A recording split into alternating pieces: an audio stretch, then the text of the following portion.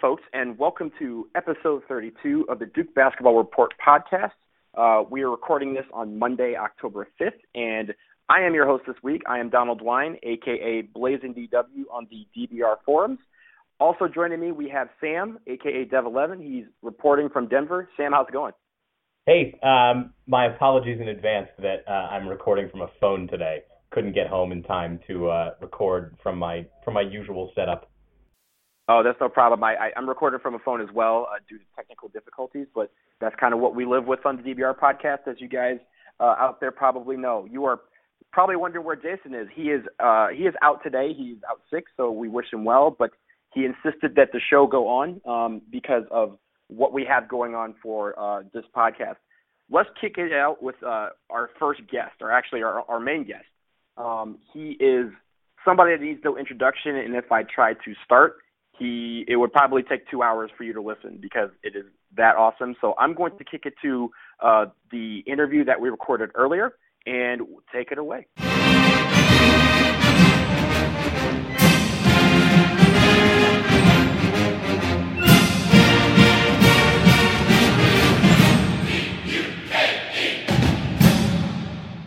And as we highlighted in the first part of this intro, we are joined on this 32nd episode of the DBR podcast by a man who really needs no introduction. He has been covering Duke basketball for a long time, some of it with the Durham Herald, Sun.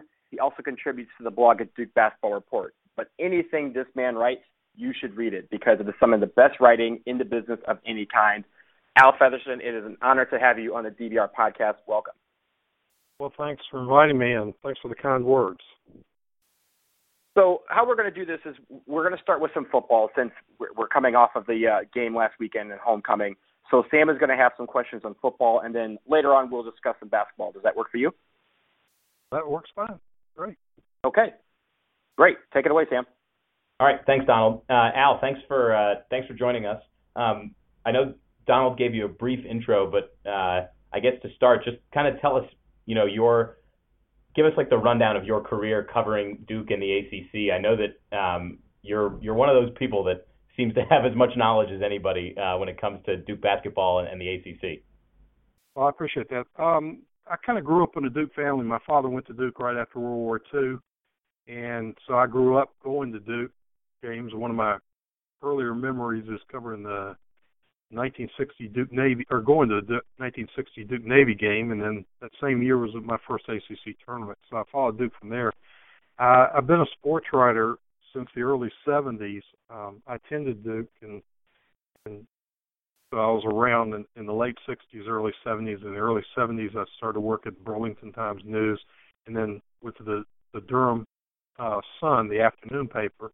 I was there until we merged with the Herald Sun, and with the Herald became, the one paper in 1992, and I was there until I got laid off in 2005. So I've covered Duke and the ACC pretty much my whole life. So it's been a long road.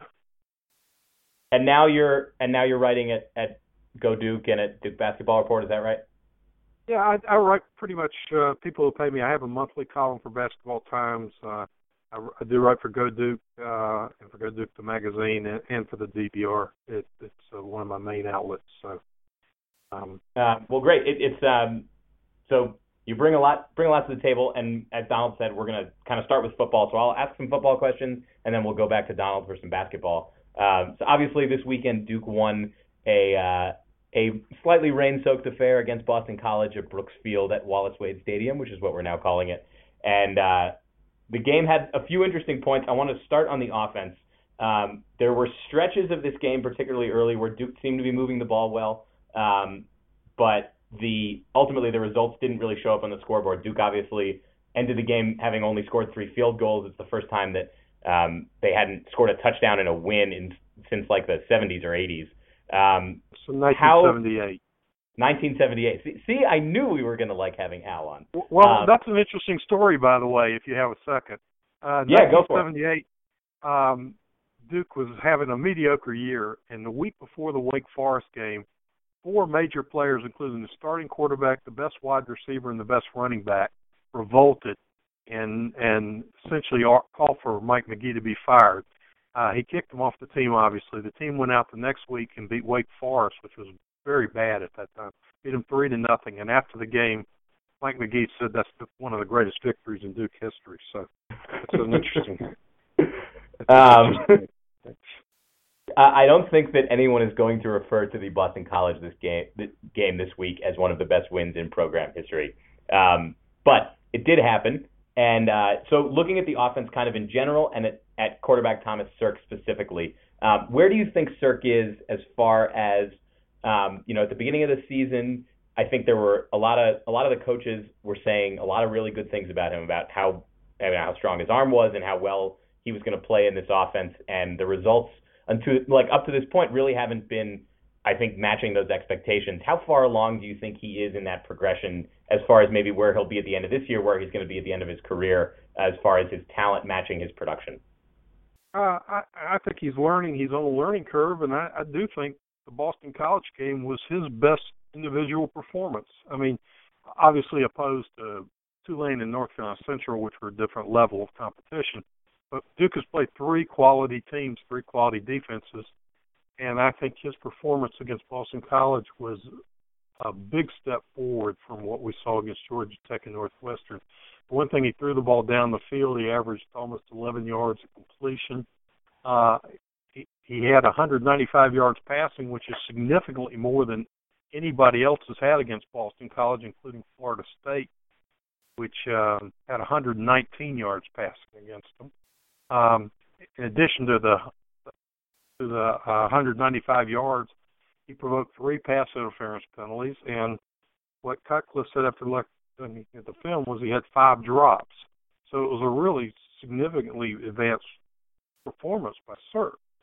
If there's an offensive problem in that game, it was the breakdown of the running game. And again, part of that has to do with Boston College's defense.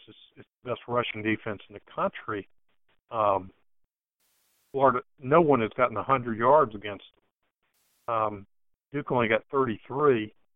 And I asked him at Sunday night if that was breakdown of execution by Duke or something else, and he did say there were some execution problems in the running game, so that's definitely something that has to be addressed. The offense is clearly a work in progress. Well, you're actually leading me well to my next question, was about the offensive line. I think at the beginning of the season, we looked at the offensive line as a big strength. And as you mentioned, in the rushing game this week, there seemed to be some breakdowns. Can you point specifically to any players you think that maybe didn't hold their own on the line this week, or was it a collective effort? I think it was a collective effort. And I'm not that down on the line. If it was based on this performance, yes, but it's still a team that's going to have 3 sacks in 5 games. They're still getting positive yardage. Last year they led the nation in least number of negative yardage plays. I think they're still right in the top 3 or 4 in the country this year in that. It's not a horrible performance, but there are some growing pains in the line. They've had some injury problems. One of them is Cody Robinson hadn't been able to play, and he would have been the top backup up front. When Lucas Patrick got hurt Saturday, they had to bring in Austin Davis, who hasn't played very much, to take his place. And that was the period where they got stuffed on the goal line 4 times. So Patrick did come back later in the game and play, but there's not much depth there. So that's just something that we have to look into. And then looking at the passing game, there was a lot of focus, I think, on Sirk being able to use a lot of different weapons this year, one of them being 6th-year senior Braxton Deaver at tight end. And Deaver hasn't really been targeted a lot this year. He did have a nice catch in the game on Saturday. Do you think that they're working to get him more integrated into the offense, and do you think his production is going to pick up soon? Well, I think a lot of that's on him.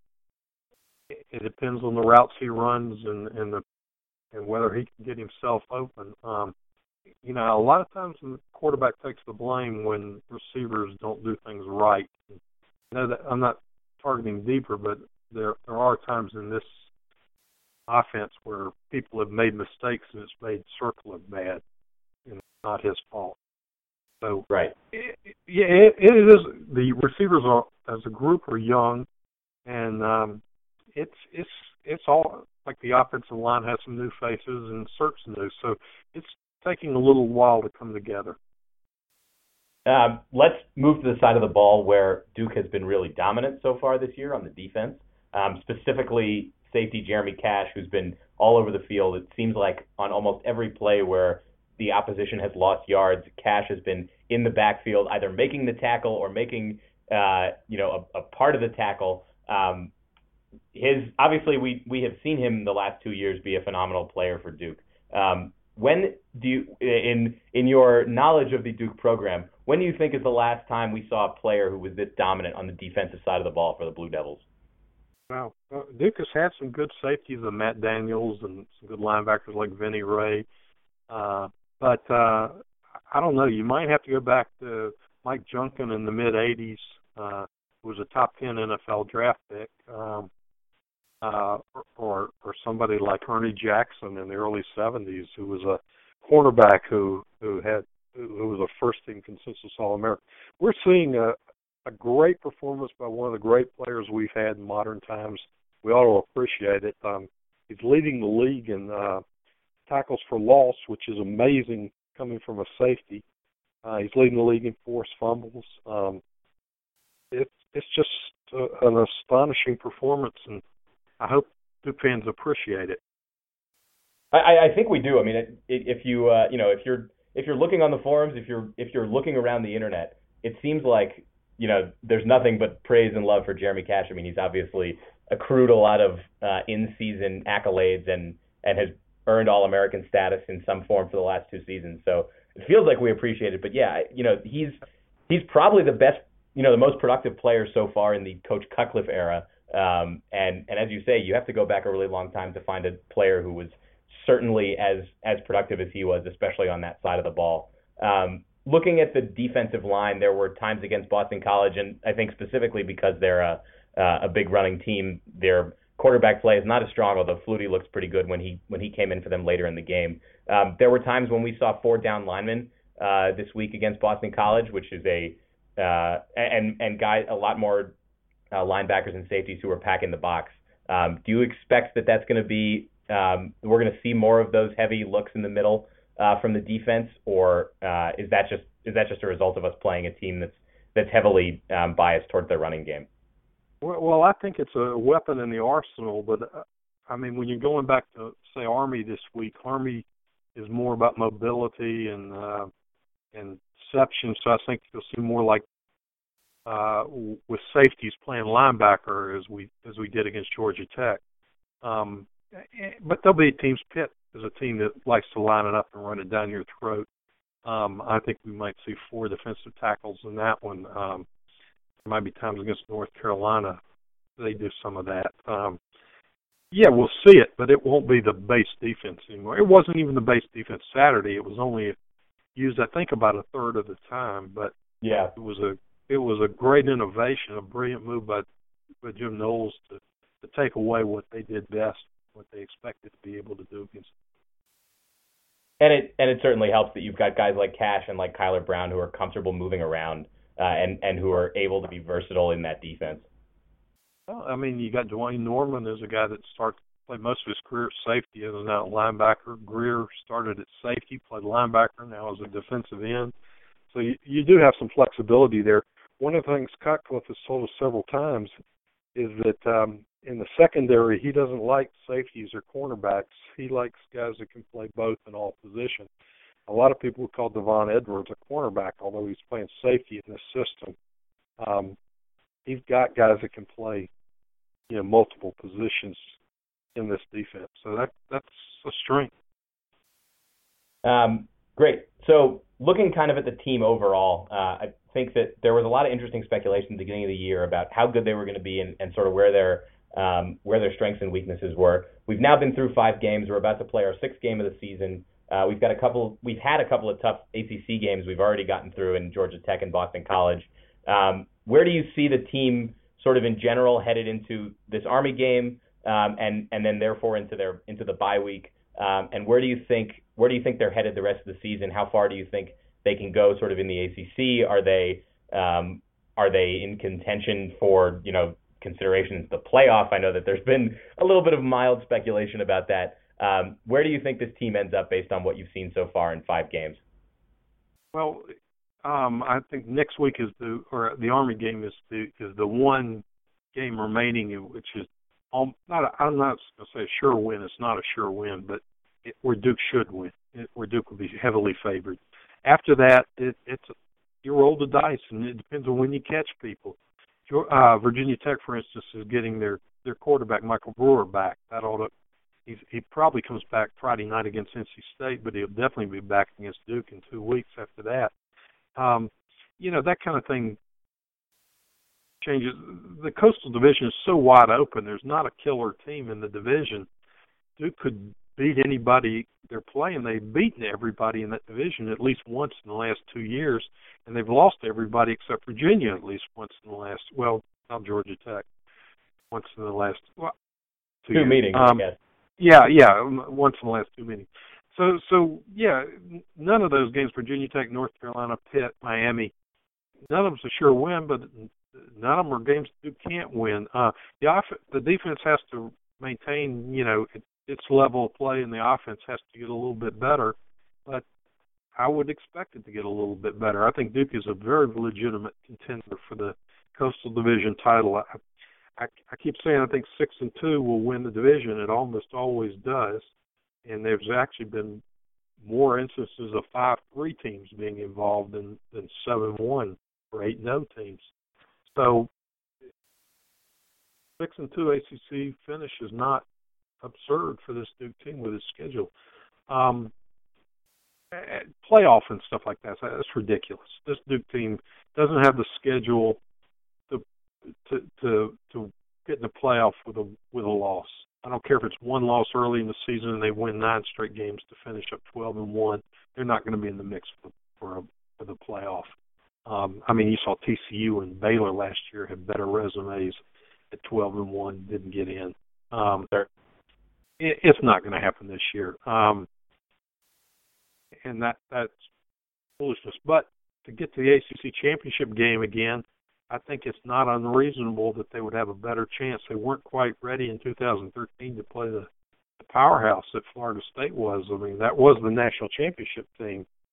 But I don't think either Florida State or Clemson, even though they're very, very good, I don't think they're that intimidating to a team like Duke right now. So, that's the real goal, to make a run at an ACC title. And I remember Cutcliffe telling us about 5 years ago that his ultimate goal was to win the ACC championship, and I know there were a lot of people that laughed at that, but they came, within the one game in 2013. I think they're almost in position for that now, so it's not an unreasonable goal. Yeah, and that 2013 season, that run to the ACC championship game, as you mentioned, just happened to coincide with probably the single best ACC team that has been that has played in the conference since Cutcliffe came in, which was that 2013 Florida State team that ultimately won the championship. So you could absolutely envision another year where it was reasonable for Duke to be close in that game. It was just that season that Jameis Winston team was just so good. All right, I think we've gotten some good stuff on football. I'm going to turn you back over to Donald, who is going to ask you some questions about basketball season, which I don't know if our listeners know. Basketball season is right around the corner. We've obviously been talking a lot about football recently, but basketball is coming very soon. Countdown to Craziness is only in about a week and a half. So, Donald, why don't you finish up with Al? Okay, so let's get into basketball. As most of us know, the basketball practice season opened on Friday, and it was highlighted by a open practice at Cameron Indoor Stadium. I understand that you were there, Al, and we wanted to get a sense of what you saw from the team. But let's start with this question. The board talk coming out of the open practice was that Sean Obi either looked tired or was lacking effort. Can you shed any light on what you think, what you saw, and what may have attributed what people were talking about? I'm not really plugged in on that. Coach K has a press conference tomorrow, and I was planning to ask about that. I know Obi did not look good. He looked slow. I don't know if he had a minor injury or if something is really wrong. It was surprising in that I know that Coach K's history is that all of his transfers are players who come in and have an impact. They play right away. They play very well. I know when I talked to Coach Capel over the summer for the Blue Ribbon Basketball Yearbook, he was very, very high on Sean Obi. As a guy that probably the most powerful post player on the team, kid that's a proven rebounder at a big time level, and had a good reputation as a defensive player. They said he worked very well against Okafor last year. So I was surprised that he was so out of it kind of Friday. I'll be curious to follow up on that and find out if there was a problem on the illness or a minor injury. All I know is you don't make major judgments based on one practice or one game. You can be very much led astray. So we'll have to follow that story as it plays out. Well, that leads into my next question, and you can either take this from first impressions or from what you may see as prognosis for the team going forward. Who do you think on day one are your starters for Duke? I was actually working on a story about that, about how people pay too much attention to that. Let me bring up one little point to look at. Duke's 5 national championship teams. Not one of them is finished with the same rotation or lineup as they started with. Been at least one major change in the starting lineup in every single one of them. So the team you see in October or early November is probably not going to be the team you see in March. There's so much flexibility on this team. I'd be very surprised if he doesn't start with at least the 2 veterans, Matt Jones and or Grayson Allen, Matt Jones, and Emil Jefferson, the 3 veterans, and then plug in probably Brandon Ingram and Derek Thornton. But he may go with the 2 big guys. He has more post options than I think he's ever had in a long time. And I'm sure he's interested to see how that plays out. Is Chase Jeter in the starting lineup? Is Marshall Plumlee in the starting lineup? Is Obi? It was a practice anomaly. Will he be in the starting lineup? Will it be Jefferson? Or will Ingram end up playing power forward? I think at some point this season he will. I don't think they'll start the season that way.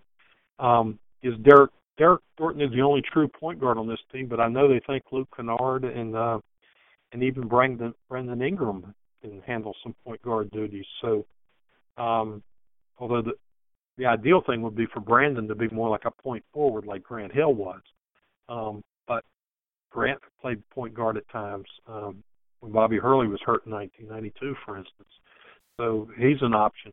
And I think they just want to look at their options and see how it plays out. I think it's foolish to start sitting here now and saying, well, this is the rotation, this is the starting lineup, this guy's going to get 20 minutes, this guy's going to get 25. It's a great way to pass the time in the summer, but it's pretty meaningless. Yeah, and obviously it was one practice, and a lot of people love to take, it's always the big chatter talk on the board about who's going to start, who's going to get minutes. It's one of the most fun and interesting debates that we usually have on the forums.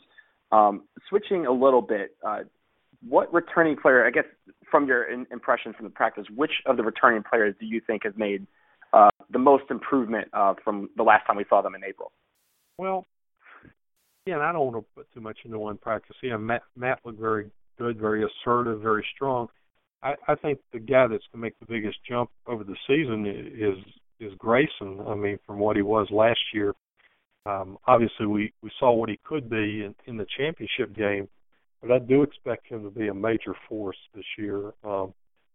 Play, if not at that level, close to it for most of the season.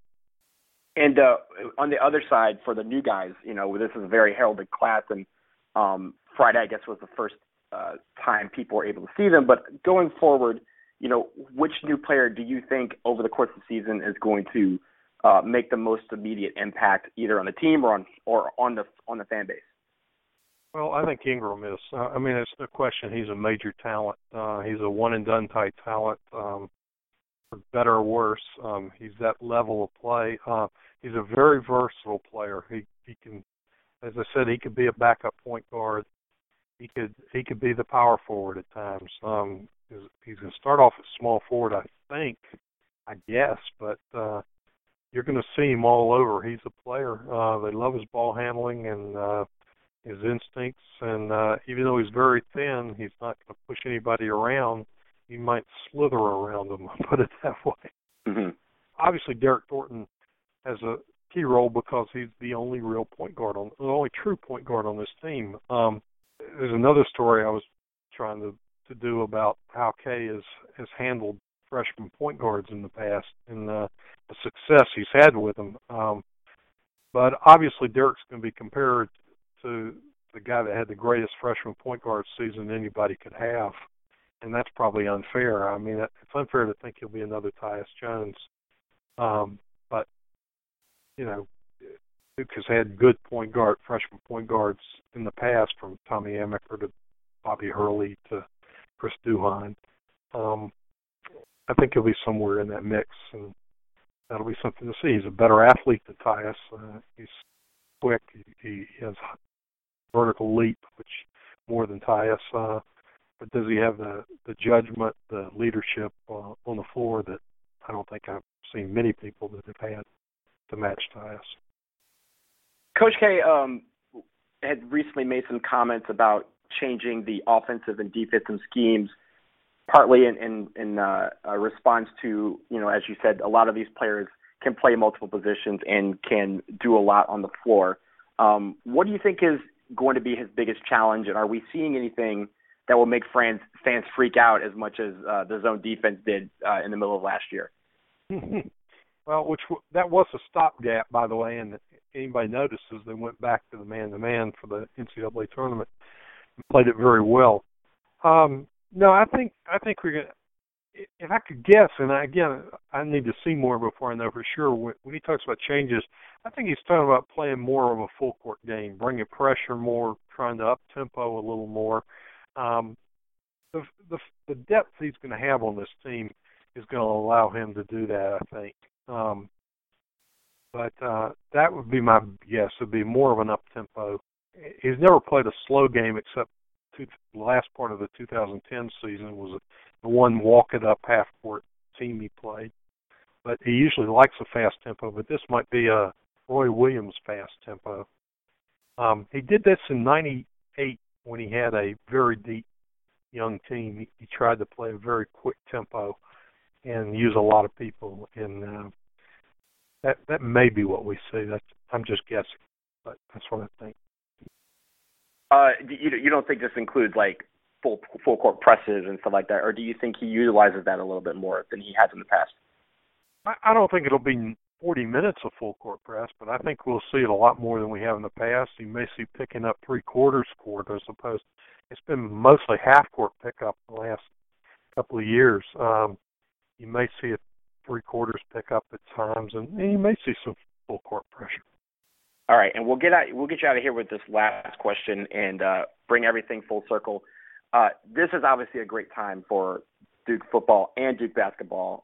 Has Duke ever been in better shape with the two teams than it is right now?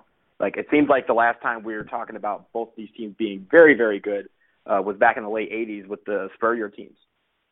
Yeah, well, you can go back to the early 60s when Bill Murray was winning the ACC championship in football every year, and Vic Bubas was just starting to explode in basketball. But that's probably how far back you have to go to find anything like this. And I'm not even sure.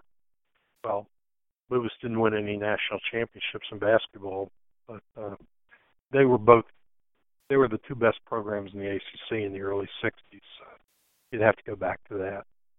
Well, let's hope that we have some more championships on both the basketball and football side going forward, hopefully this year. But I think that's all we have. Al Featherston, thank you very much. It's truly an honor to speak with you with all of that you know about Duke football and Duke basketball and just Duke sports in general. So thank you very much for coming on the podcast. I appreciate you asking me. Thank you very much. We'll do it again sometime. We'd love to.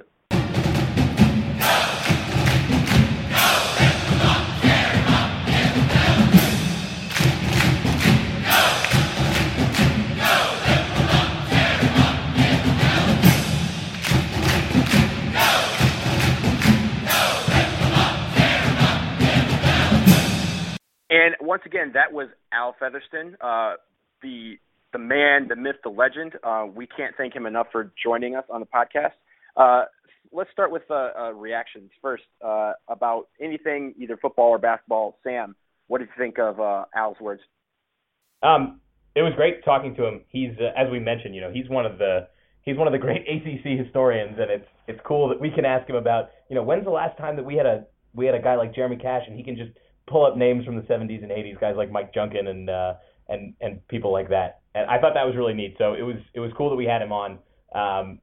I'm really hoping that we get to have him back sometime, hopefully during basketball season or maybe later in football season. We'll see what happens. But I actually thought that the coolest nuggets we got from that interview came from basketball, and there were two notes especially that got me excited. The first being when we were talking about the rotation at point guard, he mentioned that Brandon Ingram might be playing some point guard this year, and I don't know that I have seen that speculated so much, sort of around the Duke basketball media presence. Brandon Ingram was obviously recruited as like a wing player. He may be able to play some power forward. He probably projects in the NBA as a small forward, but Al went and did it and threw out the comparison to Grant Hill and talked about how Grant Hill played some point guard for stretches in 1992 when Bobby Hurley was hurt, and mentioned that Ingram might be able to, be the ball handler on this team, which would be really awesome. I mean, he's obviously a taller guy. He's 6'8", maybe 6'9", and if he's got the handles that Al says he does, I think he's going to be a really intriguing option at point guard, especially, if Derek Thornton can't handle playing 30 minutes a game. I think that would be a really interesting look for Duke. And then the other thing on basketball that he talked about was playing an up-tempo style, and he specifically referenced Roy Williams. And, when he kind of started talking about it, I wrote a little note down that was like, I wonder if he thinks it's going to look like a Roy Williams offense. And then he said it about 20 seconds after I thought about it.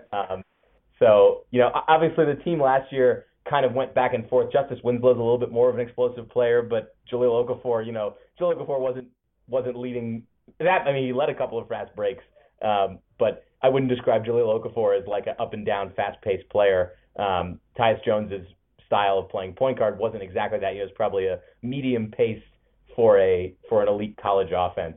So if Duke is playing at a speed that that we think of when we think of Roy Williams teams being led by, guys like Ty Lawson, that gets me really excited. I mean, those teams, obviously they're our hated rival, but they're a lot of fun to watch. And I think that Duke might have the guys this year, especially if Grayson Allen improves as much as we think he's going to. If the big man rotation is a solid, with Jefferson, Jeter, Plumlee, and Obi, as we think it's going to be, and if Ingram is as explosive as we think he's going to be, that offense could be a lot of fun to watch. You might not have anybody scoring, regularly 20 points a game, but you could have, maybe 4, even 5 guys who are averaging in double figures, and they're moving the ball really quickly and scoring in lots of different ways. That's going to be a good way to beat other elite ACC teams, especially, when you look at Virginia, who likes to slow the ball down. If Duke can speed them up, that's going to be really key to Duke, I think, winning the ACC this year. Yeah, and I focused, one of the things I took to heart definitely was the creativity of the offense in basketball and how we have multiple guys that can play multiple positions, including Ingram. And I think the one thing that we had last year, there were times where it was just Tyus on the floor with the ball, and everybody knew he had the ball, and he was going to bring it up. And even with Quinn off to the on the wing, also a capable ball handler, it was still Tyus in the end that had the ball. And I think it's going to be interesting to see, especially towards the middle of the season when we get into these late game situations where you need multiple ball handlers on the court. It's going to be good to see that we're going to have Thornton, Ingram, and even Luke Kennard or Grayson Allen that will be capable of bringing the ball up against tight pressure. So I thought that was very cool to see. And I think on the football side, just the overall optimism of the schedule, how it lays out. but still being cautiously optimistic on the offensive end of the football and how it's going to improve over the next few weeks. I think it's going to be very key for football to do that if we're going to really realize these dreams of competing for the ACC championship and beyond. So I thought that was really interesting insight from him on the football side. Yeah, and talking about the offense, I liked his answer to the question about Thomas Sirk, which was that, if you just look at the stat line without any context, Sirk only had like an okay game against Boston College. When you factor in sort of how well he's played before that and how good that Boston College defense is, I thought that Al really nailed it, that this was his best performance to date against, a really good opponent. If we're talking about BC, Georgia Tech, and Northwestern, I think that Sirk has gotten a little bit better every game, and that we're going to continue to see him get better. I think that hopefully some of those drop passes become completed passes soon. I think there are still times when Sirk probably underthrows his guys and doesn't set them up for big yards after the catch. But I liked his poise this week. I thought that he looked a lot better throwing the ball downfield and making decisions. Obviously, the running game could have been better. But I am encouraged by Sirk, and like Al said, this Army game is sort of the last one that Duke really should win. So this should be another opportunity for Sirk to take another step forward. Then they have a week off where they can retool some stuff before they really get into some of these tough ACC coastal opponents, because they got Virginia Tech and Miami and UNC. They're all coming up soon. So I look for Sirk to continue improving. I don't know how good he's going to be at the end of the season, but I think that if he improves a little bit each week and he can add in making his passes a little bit more consistent, keeping a lot of different receivers involved, I think that the offense is going to end up being okay, and that the offense being okay combined with a defense led by Jeremy Cash that has just been stellar this year is going to lead to Duke being competitive in every game, and hopefully, as Al said, getting back to the ACC championship game with a date against either Clemson or Florida State, most likely. I look forward to that. I think that the ceiling is high for them, especially knowing what we know about Cutcliffe's ability to work with the offense. I think the most concerning thing we saw in the football game this weekend was that very short drive that ended in no points when Breon Borders recovered the ball on the dropped punt, and then we failed to score on a 1st and goal from the 1 yard line. I think that was concerning. I'm curious to see how Duke handles those short yardage goal line situations this week against Army. If any of that improves, or it might just be that Boston College defense, which has been so stout this year against in short yardage situations and against the run. I think that this probably ends up being the best defense that we get to see this year. So the lessons learned from scoring 9 points against Boston College may not be as striking as one might think. Yeah, I agree with that, and Boston College is 3-2, but I mean their 2 losses to us in Florida State where their defense was very, very efficient in shutting down the opposing team's offense, and it's just that they just didn't have enough points at the end to win. And I think I do agree that this was one of the better defenses that we will see all year. But there's obviously room for improvement on the offensive end. I feel like once the bye week happens, then there's going to be it's a good chance for this team to take a breath and just kind of hold it in and say, okay, now we have the meat of our lineup coming up. There would be Virginia Tech, then Miami, and then UNC. 3 of the teams that at the beginning of the season, everyone was picking to win the Coastal Division along with Georgia Tech. So if we can get through those 3 weeks, we're in great shape into final third of the season. But we want to make sure that we are all ready to go with that bye week and use that bye week efficiently to make that happen. Yeah, I want to go ahead. Oh, go ahead. I was going to finish by saying that I like the timing of the bye week. I think it could have been a week later, but it's good that we'll face a few different kinds of teams before the bye week. We'll get some opportunities to retool before they hit that tough part of the Coastal schedule. Having the win against Georgia Tech early is really solid for this team, and it gives them a good foundation, especially, and it puts them in a great position, obviously, to win the division.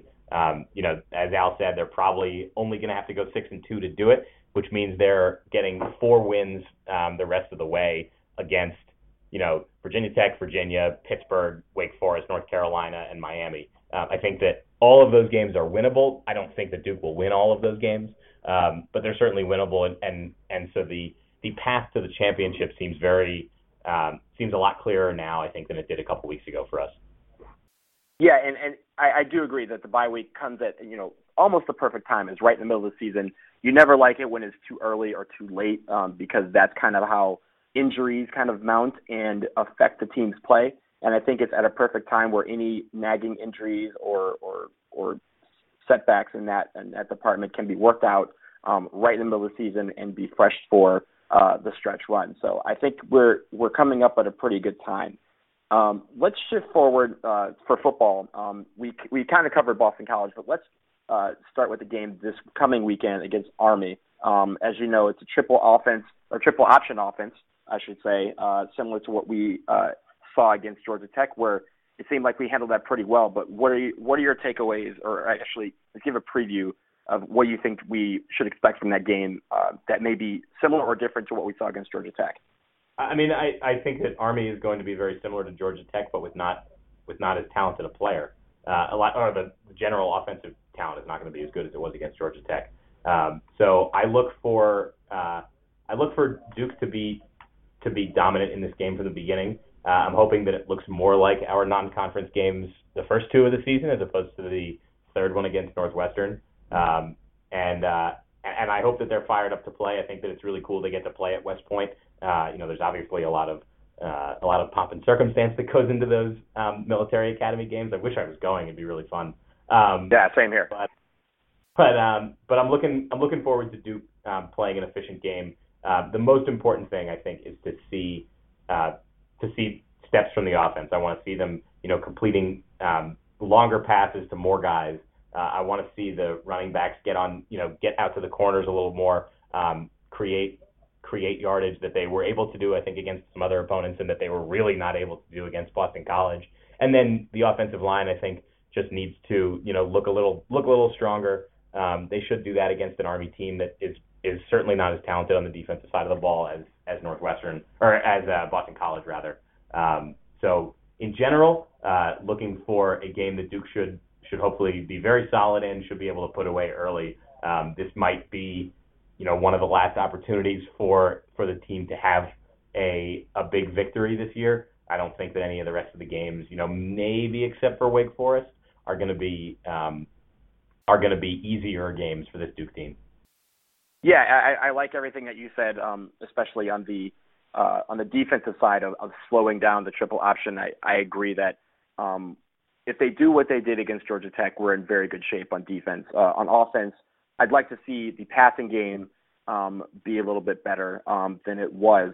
We had a lot of great plays, and as Sark improves over the season, I think we'll see a lot of those big plays that are just missing, whether it's balls being dropped or short or too long passes. I think we're going to start connecting on a lot of those, and I think that's going to help us build our offense during the rest of the season, because that'll open up our running game as well. And I think that's going to be the jolt in the arm that the running game needs to maintain what it's been doing, with the exception of this past weekend. I think it's been pretty good on the season overall. So, and as we work Jill Duncan back into the offense, Sean Wilson hopefully will get more carries, and Shaq Powell continuing to handle the bulk of the offense, it seems. We'll be able to rely on them a lot more, and not so much on third and short plays with Thomas Sirk, either running up the middle or doing a dump off pass. Hopefully we will be able to stretch the defense a little bit more on first and second down as well. So I think that's going to be the key to victory. But our defense, I'm not too worried about them. I think if they play the way they did against Georgia Tech and the way they've been doing the whole season, I think we're in pretty good shape. And I think we're going to see more of that packed in defense, because Boston College, or rather Army, is a strong running team. They've got a number of guys who are capable of running the ball in that triple option offense. Their quarterback, Ahmad Bradshaw, is very good at running, and then they have a number of running backs who have been really productive this season. So look for guys like Jeremy Cash and Dwayne Norman to be, disruptive along the line again this week and not out in the defensive backfield. Tackling is going to be really important on this strong running Army team. Well said. What else do we want to talk about? Basketball? Were you able to take a look at the practice? I wasn't. It was during the workday for me, and I live too far away to make the excuse to cut out and watch it. But I was reading everybody's reactions on the forum, and I think Al had the right idea of it on the Sean Obi thing. It's too early to tell. There's a million things that could have been wrong with him that are nothing, that'll be gone by, if not today, next week or something. They've got a lot of time to still integrate him into the offense. And, if he's not as productive this year as maybe we think he's going to be, as Al said, there's a deep rotation in the big man spots. So I think that the big man rotation is going to be interesting to watch. I think that there are, the four kind of the power forward center guys, Jefferson and Plumlee, the two older ones, and then Obi and Jeter, the new guys.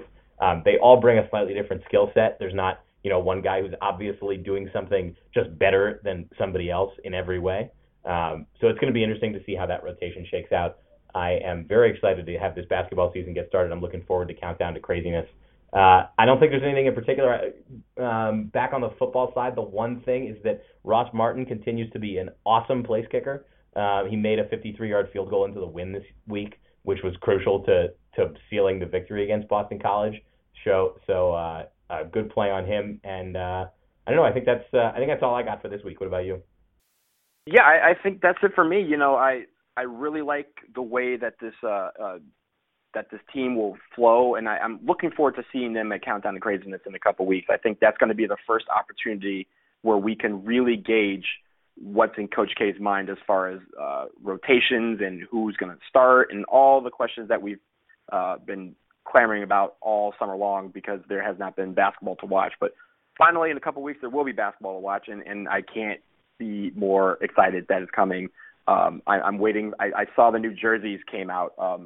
My last little tidbit, the new jerseys came out.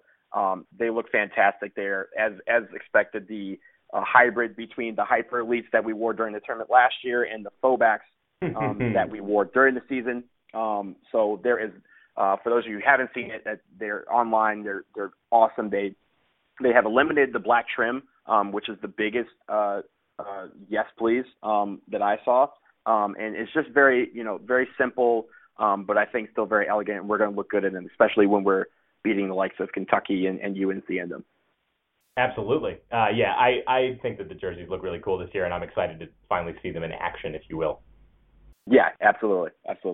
Well, I guess if that's all, I think we can wrap this up. One more thing that I did want to bring up. I brought this up on the forum earlier. I posted a thread about it. As obviously basketball season is coming, we'll have Jason back, subsequently here soon.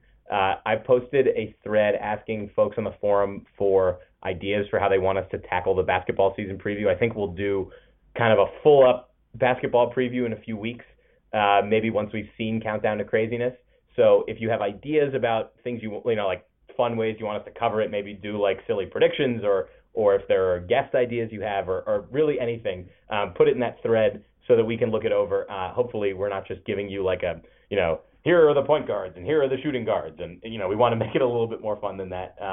And we are obviously here for our peers out there in the dorky segment of the Duke basketball fan community.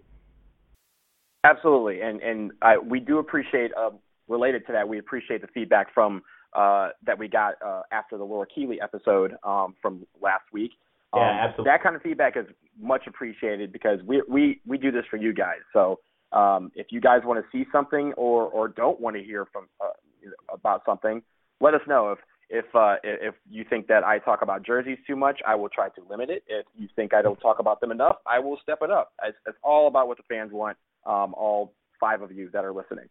And if you somehow stumbled on this show from iTunes or on Stitcher by searching for Duke Basketball and you don't know what we're talking about, please come visit us on the forums at forums.dukebasketballreport.com and let us know what you think. Absolutely. So with that, I think we will end it here. On behalf of Jason and for Sam, My name is Donald. Thank you very much. And Duke Band, take us home.